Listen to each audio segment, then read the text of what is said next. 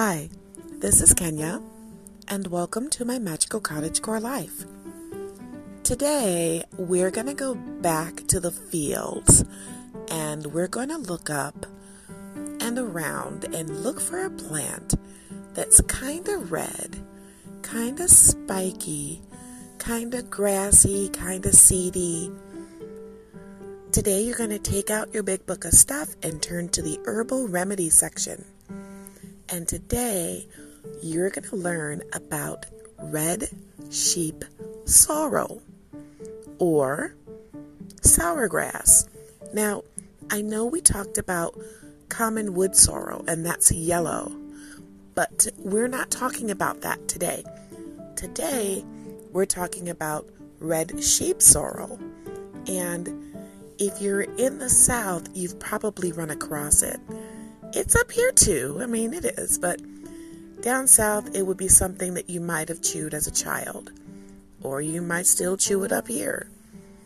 You have to look for it though, and know what you're looking at, because sometimes people mistake it for yellow curly dog until they actually learn what yellow curly dog looks like. Yellow curly dog looks like coffee grounds.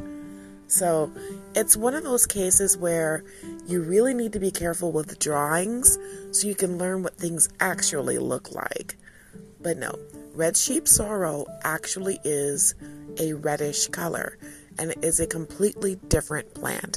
So get out your big book of stuff and let's get ready to talk about sourgrass.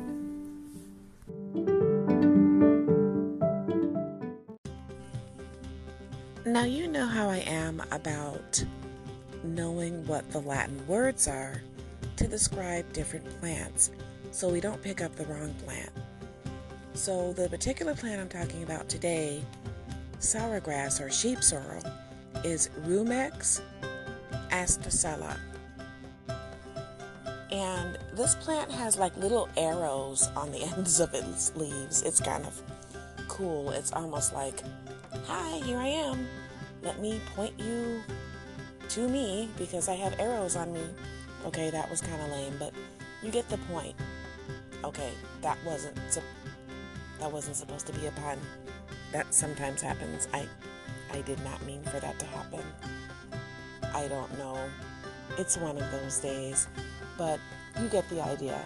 And it's around March that you begin to see it begins to make flowers and begins to really make its presence known. But it's going to be around for quite some time, so you've got time to find it. Oh, trust me, you've got time to find it. This stuff spreads everywhere.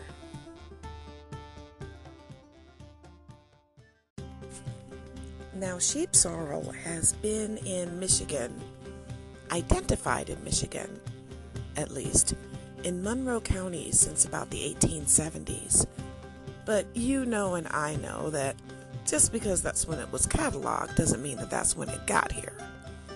And one of the things that you can distinguish sheep sorrel with is that people think that it has rhizomes, but it doesn't. What it has are these long sideways roots, but they're not rhizomes. They're really not. In actuality, they're just like this really broad network of creeping roots. So you might be able to identify it that way too. Now, one of the best things about this particular plant is that you can chew on it. I mean, it's like a little lemony, a little tart, and you'll actually enjoy the taste. Just make sure that before you start chewing on it, that you check your health, because there's some things involved in just running around shoving things in your mouth. Don't do that. Make sure you have no pre-existing health conditions that this particular plant can aggravate.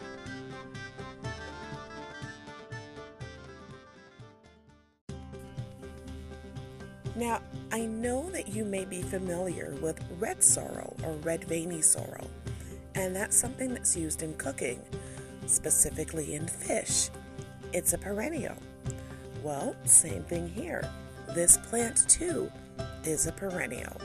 especially here in Michigan and in most areas of this country. When I say this country, I mean the United States. So it's not that hard to find, and it's definitely in every county in this state and found in Canada as well. Being in the Michigan Southeast area, I can say my neighbors to the south. When I say Canada, it's one of the areas that we can do that in the United States. Other areas, you would say your neighbors to the north. Yeah, weird flex, but why not, right? Let's flex on them, eh? No, you're not laughing. You're groaning. It wasn't that painful, was it? Not really? Don't pucker up like that. If the wind changes, your face could stay that way. You look like you've just been chewing red sorrel. Speaking of that, red sorrel is actually very sour. How sour is it?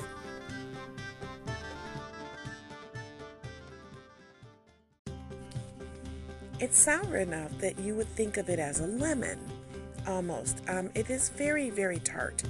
And because of that flavor, again, you would use it with fish. Keep in mind, though, that not unlike the red veiny sorrel that you would use, you don't necessarily just chop up the plant and put the leaves on top of the fish as a seasoning. I mean, I guess you could, but that's not really the best way. You would take your leaves and put them into a mortar and pestle and smush them up, like grind them down, and then put them into a cloth, preferably cotton or cheesecloth. Put them at the bottom, twist and squeeze the juice out as a liquid seasoning. That's one way to do it. Another thing you can do is using that method, or even as a steeping method in an herb bag, you could make a nice lemon taste to a fish stew. So there's some versatility there, but there's some other reasons you might want to make this sour grass something of an acquaintance, and that's for health reasons. Because that sour grass, that tart, sour grass, has a really good use.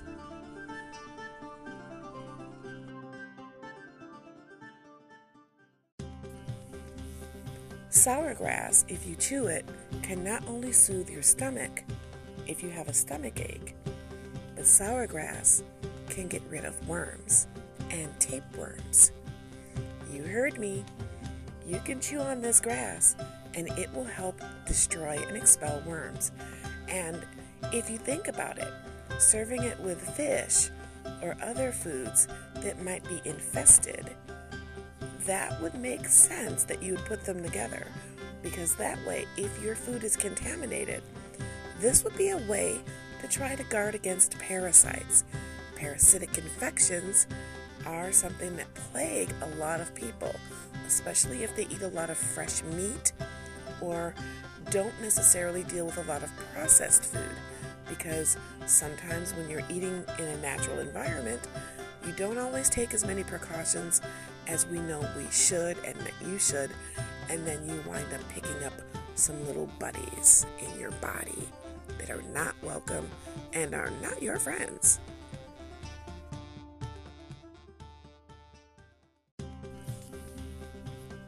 Now, sour grass also has another secret, and that secret is that it's one of the main ingredients in Essiac tea. ESSIAC tea. And this tea was developed in Canada as an alternative treatment or a complementary treatment for certain forms of cancer. I am not going to sit here and tell you that anything is a panacea, anything is a cure-all. I am not a doctor. I am not a certified herbalist. I am not a certified naturopath. What I am is a certified student of the world, and I'm going to tell you that some people believe in all sorts of things. So if you choose to research this, go right ahead. Understand this is one of the ingredients in that original blend. So if this is something you're interested in, maybe look it up, and it could possibly send you down a rabbit hole of research. You never know. It couldn't hurt.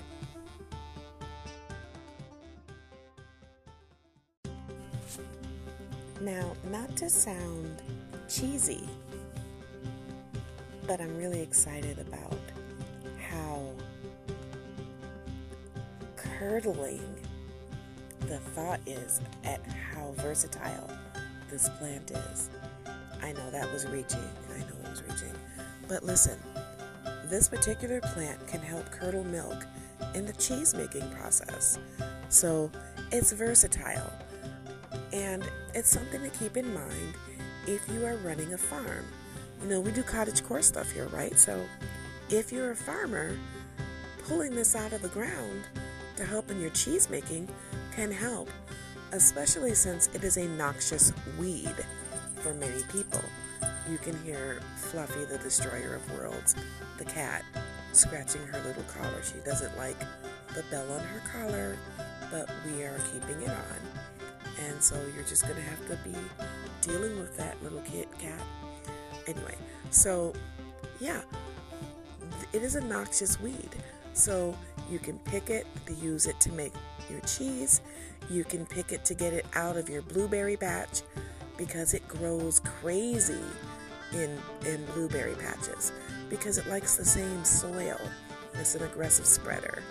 And you want to pick it because it can really have an adverse effect on your livestock. So definitely pull this weed out wherever you see it, chew it up, work on it for parasitic control, and get to making some good old cheese.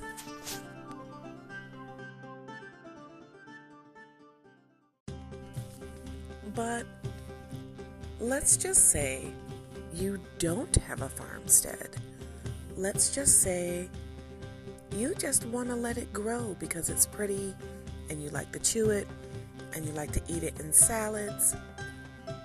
What else can you do with it? Well, I'll tell you. If you are a hunter, or your partner is a hunter, or you know hunters, this is the plant for you to keep on your property under controlled conditions if you are looking to hunt deer. Michigan is whitetail country, so understand, deer like this plant. So if you're a farmer or someone who does hunt and you have property out in the woods and you will be hunting deer, find yourself this patch and maybe set up a chair, a nice tree stand, and just wait. They like the taste of this, and if they come there for it during the summer, they'll come back in that area during the fall.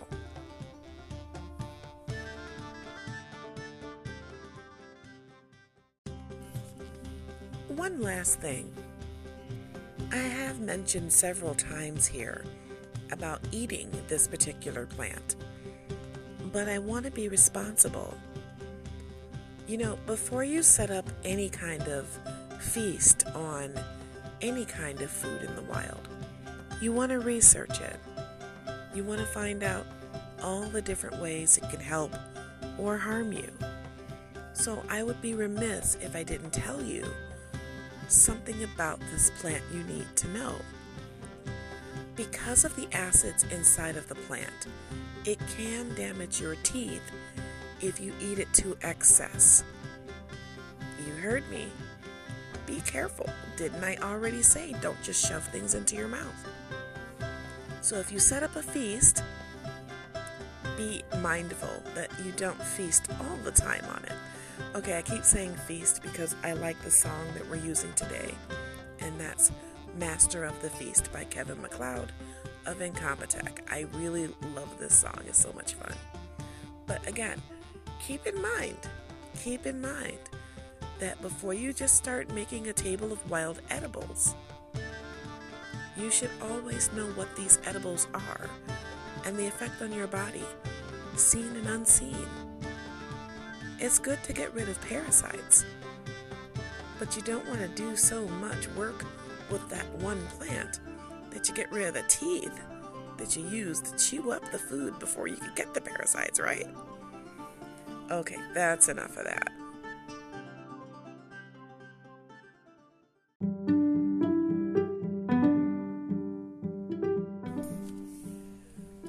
So I guess we've come to the end of our episode about sour grass. I hope you'll look around for this plant. You've probably seen it. And once you look it up and see the difference between it and yellow dock, you'll never mistake them for each other again. Which I'm not really sure how people are mistaking them, but I guess it's not that hard of a stretch if you haven't seen yellow dock before. I was reading about this, and I even saw a comment on a TikTok recently where someone misidentified yellow dock. They misidentified sour grass as yellow dock. It was very disturbing, and this is why it's so important to get a good field guide or some images, some pictures, some books, and of course, if possible, someone to guide you who's been there and done that before when it comes to foraging and identifying plants in the wild. You know, I really love sharing these things with you because I love sharing things with my friends, and we're friends, right? I really want you to feel comfortable in going outside and asking why and what things are and where do they come from and how does this thing in this ground, in this grass, in this tree, or on this sand, or in this water relate to me, and how do I relate to it? You know? It's kind of not just about an aesthetic. It's more like about a life. Because you're part of this whole life system. Whether you are cognizant of it all the time or not. That's just how it is. So until next time, I will look forward to you joining me here on my Magical Cottagecore Life.